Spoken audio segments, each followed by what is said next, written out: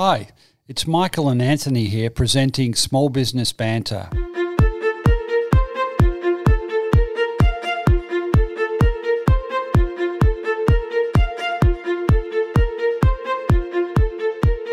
A healthy micro and small business sector means a successful economy and a more vibrant society. Small Business Banter is about helping regional business owners better prepare for the current challenges, but also for the next stage of business success. I'm Michael Kerr, founder of Kerr Capital, advisors to business owners. Each week, with Anthony Turner from the Small Business Mentoring Service, we'll interview a different small business expert or a fellow business owner and get them to share their best tips and insights for you, the listeners. Small Business Banter is brought to you from the studios of 104.7 Gippsland FM and is heard across Australia on the Community Radio Network. Thanks also to our supporters, Kerr Capital and the Small Business Mentoring Service.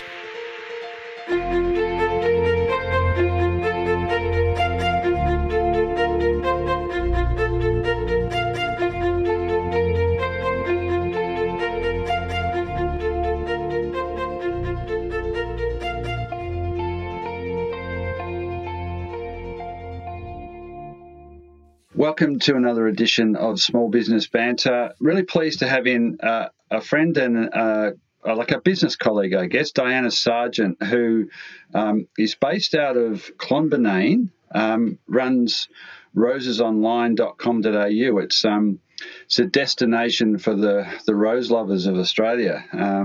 So we're going to get Diana to talk about her business, the transformation to from I guess a horticulture business to very much an online business now, and also a resource for rose lovers around the country. So welcome in, Diana.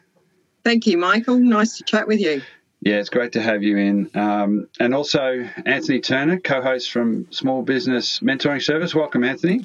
Thanks, Michael. Good to be back. Diana, all things roses is how I describe you and Gray, your husband and partner in the business. So you have a farm, you distribute roses and an awful lot of information by rosesalesonline.com.au. You're renowned across the country for your wealth of knowledge about all things roses, and it's a family business, and you're all about sharing the love for what is the world's favourite flower. I think you passionately agree with that.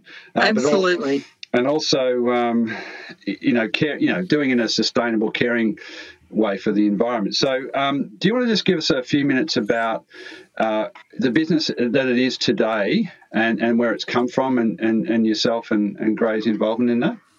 Okay, well, it started back in 1986, actually, at Kilmore, and we lived in a small cottage there, and I had kids at home, and I thought I'd love to stay at home and be a home mum. Graham loved roses, and he had them in pots on the back patio, and for some reason, we for our wedding. Our wedding trip, I guess, we went to Sydney to the World Rose Convention, and he took a box of roses up with him, and he entered these miniature roses in that competition. He won the Australian award for miniature roses, and that sort of set in place the guy who had one of those roses, an Australian raised rose, Tracy Wickham. He called it soon after that show and he said, I'd love to have that rose released in Victoria. Are you guys interested? I put my hand up and I said yes. And that was the start. That was the absolute start of the business. From there, I had gardens built around the cottage and obviously rose gardens.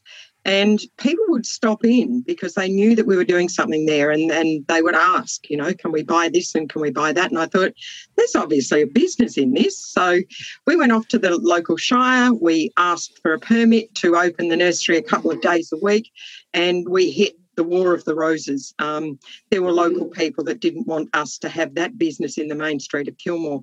Cutting a long story short, we got a really good representation, went off to VCAT, and of course we won hands down. We were allowed because the nurseries are permissible in a residential zone. So it was a fait accompli that we were going to get that, and we got way more than what we wanted, and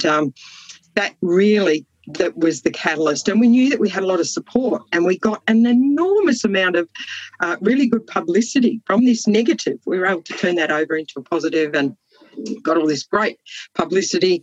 And so the business was born. Soon after that, a couple of years after that, I was nominated for a Rotary program, and I went off to America on a business program with them, and four business women. We travelled in America for 4 weeks. I went as the Rose Lady, and it was such an incredibly impactful journey for me. A young mum, I was away from my kids for 5 weeks and husband, and and all of the things that I did there had a massive impact on me, and they confirmed unequivocally I wanted to be a mum at home, mind my kids as number one, be a good wife number two, and have the business number three. And from that, Silky Gardens really took off. We had every kind of rose available.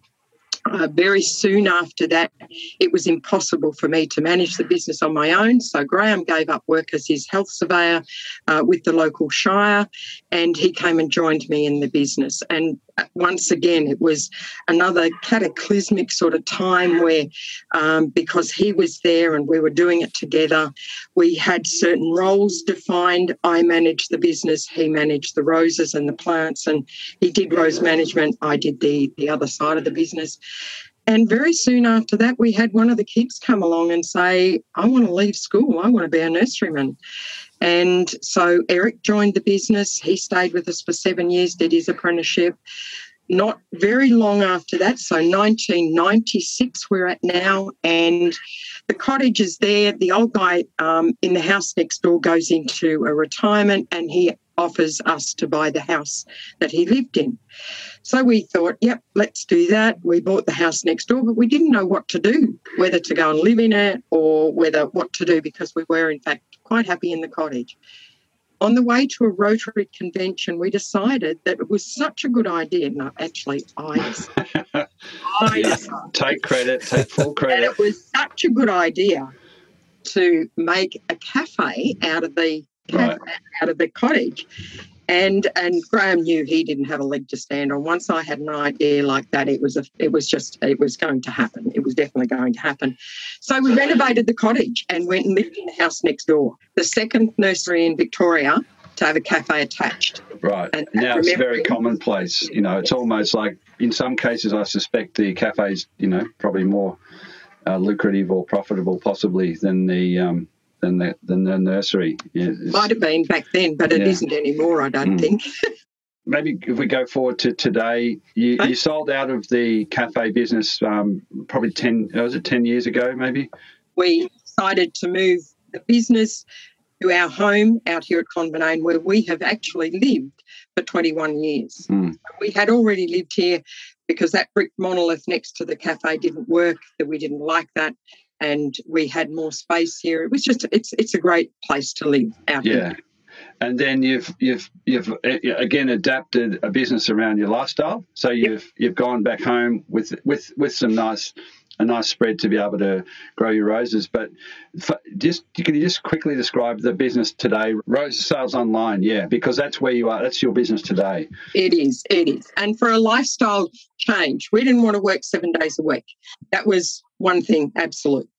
We'd done the hard yards with the cafe for nearly 15 years, and 7 days a week. It was just, no, we're not doing that. So 4 days a week, we decided we would open Friday, Saturday, Sunday and Monday, 9 till 4. Good hours to be here, manageable, and in exactly the same time we set up Rose Sales Online. So we started to have some impact in the online scenario. So this is now 2012.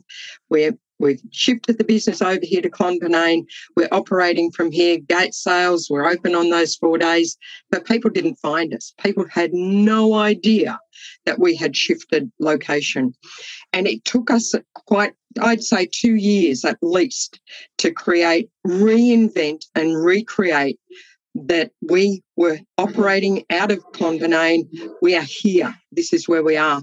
And I truly believe that even had we invested heavily in advertising, it still would have been very difficult for people they may have seen the ads in different papers, they may not have. It was more about finding us when they actually wanted us. And yeah, we didn't know how to do that. I guess we didn't go for any advice on that. And we muddled our way through. In the meantime of that, I wrote a book. So it was handy. I had a lot of time to do that. But there was also scary moments when we started to chew into our savings because the business wasn't travelling terribly well. The one big change, and this is truly the remarkable change, I got into the email once I'd written a book. I knew I had a plethora of information and ideas stored, and I started something that we had done previously, was put out a Rose Rambler, a document. We sent it by mail. We ended up sending 5,000, was the last time we sent it in the post back in 2012. Wow. I reinvented that as a concept online, and I sent it out, and I still do today, every single Thursday at 4 p.m. The Rose Rambler now hits nearly 10,000 email inboxes. And according to industry numbers, it's a well-read document. So a lot of people open it, click in. They're actively participating as a Rose Rambler subscriber. And it's the key to our success, I believe. So one of the key things that I'm hearing in there, Diana, is that sharing of the information, the expertise that you've got is really what is actually helping your customers become better at what they do in terms of the caring and roses, etc. And it's an interesting analogy for many of our other listeners who are not quite sure about how to actually get their information out to their marketplaces. One of the key things that interests me though is that you do all of your business these days, or predominantly you do your businesses online, and yet you've got such a fragile product in many ways. What are some of the challenges you've had of actually combining that sort of fragility of product with an online and relying on the logistics of getting stuff out around the country? Well, despite thinking that roses are fragile, let me tell you, they're as tough as tough. Yep. And I have stories of roses that have gone missing. One in particular that went out of here, it was a gift rose. So our premium product, the person had paid, $80 for this gift rose. And it went to Darwin. It went from Darwin to Alice Springs, and in Alice Springs, it just kept hitting the tracker, and it went around and around and around, and the tracking notification was hysterical, actually, on that one. We eventually got onto Australia Post. They found the parcel. They pushed it back into northern New South Wales where it had to go. I knew the rose would be dead by the time it got there, because we're now talking 21 days before it got back to Lismore. At Lismore, I had asked the people at the post office there, would they please open the box? Would they take the card out, because it was a birthday card and a birthday gift, and give it to the young girl so she could give that part of it to her mother? They graciously did that, although it's against their policy, and they sent the rose back down to me. I still have that rose in my garden because despite it being black, the stems were black as black. I was able to recover that rose quite easily by just chopping it right back down, and that rose is still here in the garden, one forget-me-not. They're the stories that I have. But do you know, out of the thousands of boxes that we have sent, I would be lucky if I could count on both hands how many have ended up tragically in that sort of situation. Honestly, quite honestly. And at any time that we did have, there were a few glitchy times. Oh, I guess Australia Post changed its management and there were things went a bit chaotic there for a while. And I thought the only way for me to recover this is go direct to the top in Australia Post. And I punched out an email to Christine Holgate. And do you know, that was on a Saturday and I had a response that Saturday evening. And that's the absolute honest truth. And that also was a very, very significant learning curve to me. Don't muddle with people down the bottom if they're not, they're not necessarily going to be the people that you need to talk to. Talk to the people at the top. Talk to the people that really matter. If I'm having my car repaired, like my car's over in South Australia at the moment, it needs to be repaired due to an incident in a main street. And I'm not going to talk with the guy in a panel beater shop. I'm going to talk to the owner of the business. And that's exactly what I'm doing. And my car is being repaired more speedily. They're taking me into consideration. They're taking me, and yeah, it's a good experience.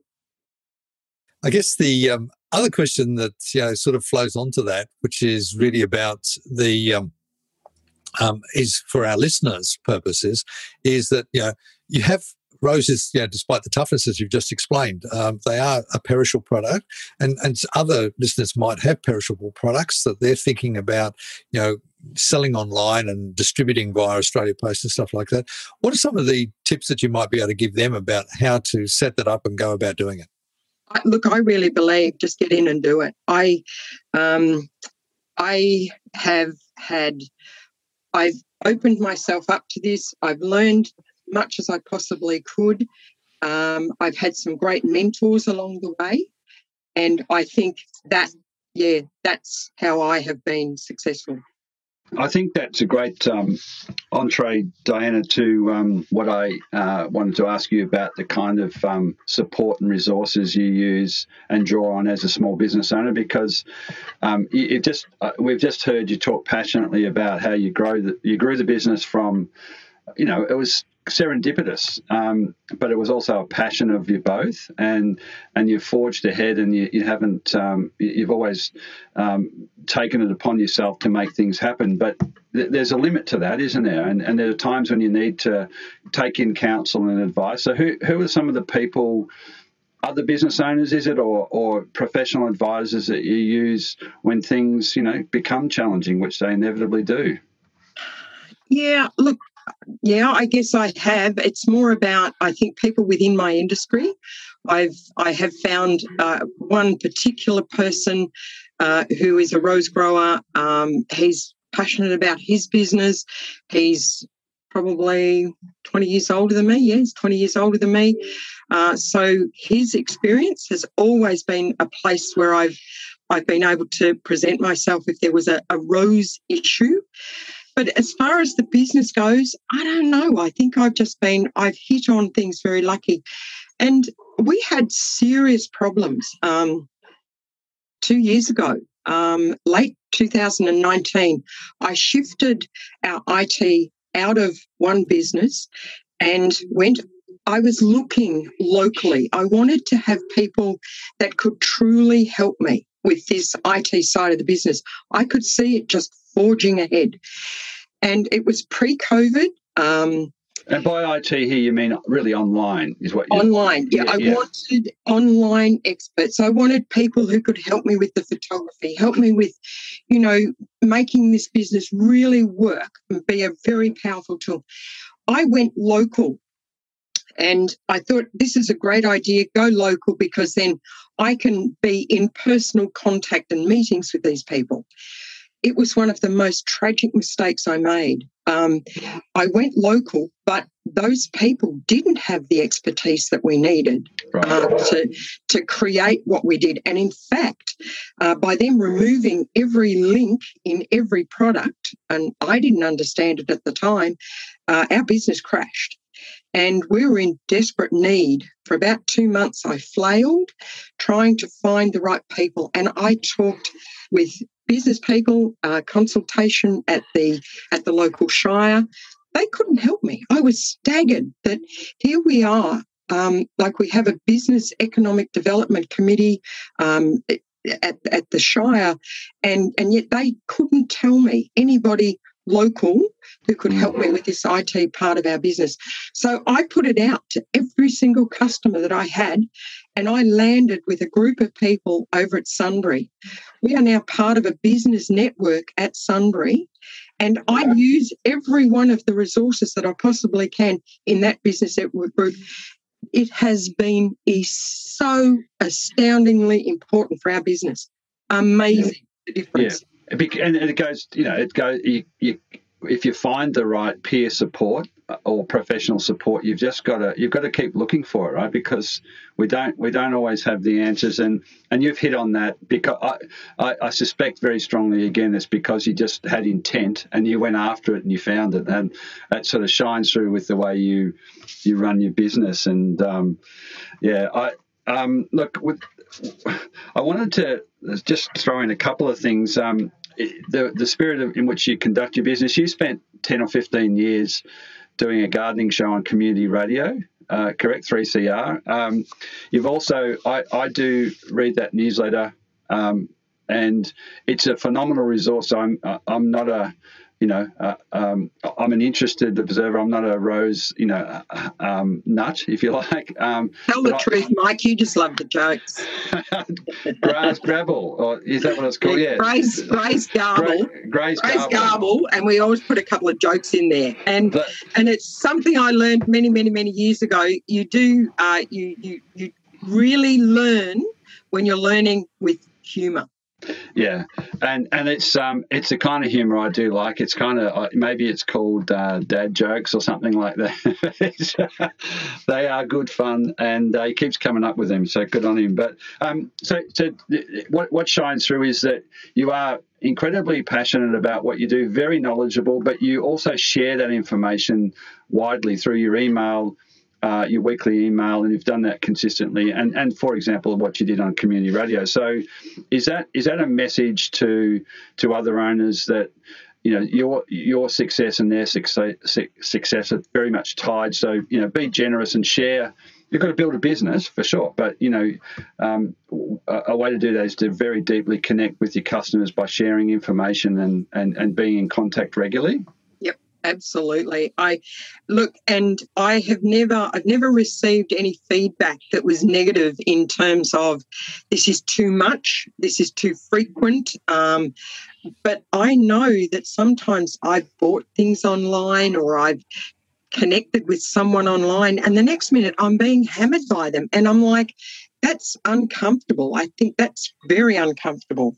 You definitely don't want to be hammering people. You want to be giving them good information, gently, appropriately.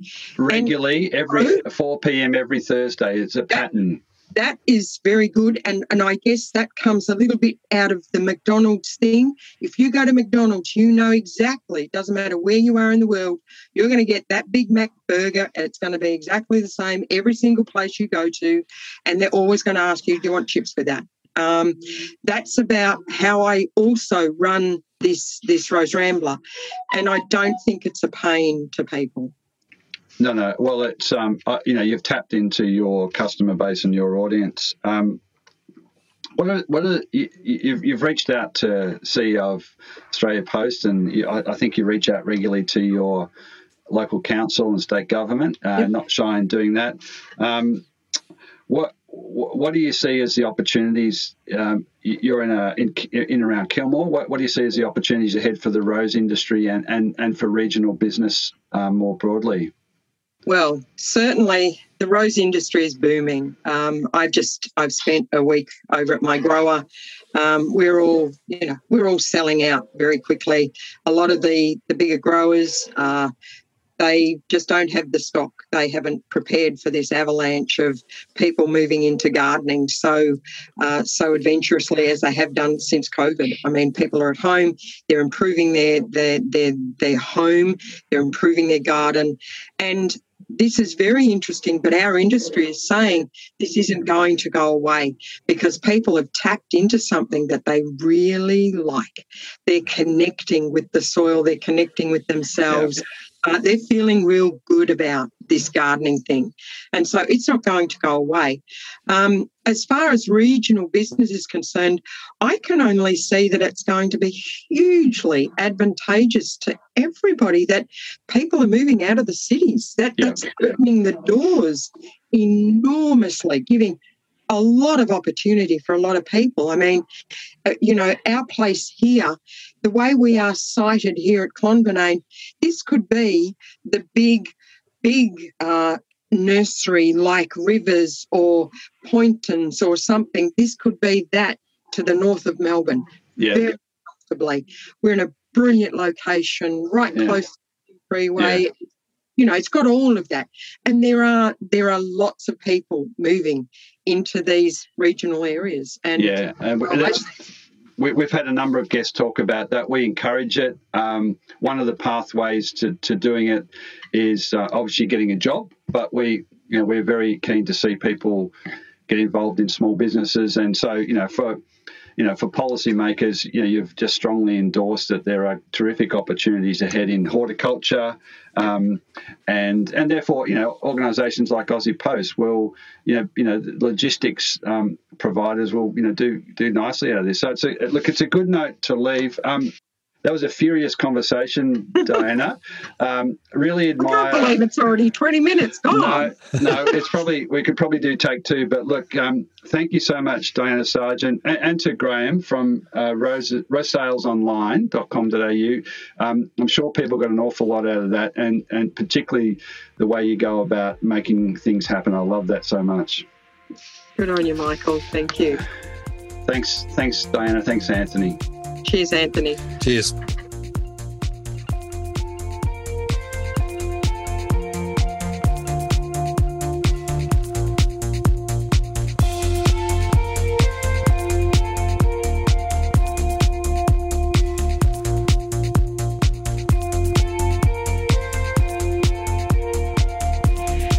So that's all for today's episode of Small Business Banter. Anthony and I continue to be inspired by bringing you small business experts and other small business owners and hearing their stories. For any of the links, resources or information we've talked about on the show today, or to contact Anthony or myself, please head over to smallbusinessbanter.com, or you can find us on both Facebook and Instagram. Anthony and I would love you to tune in at the same time next week for another episode of Small Business Banter.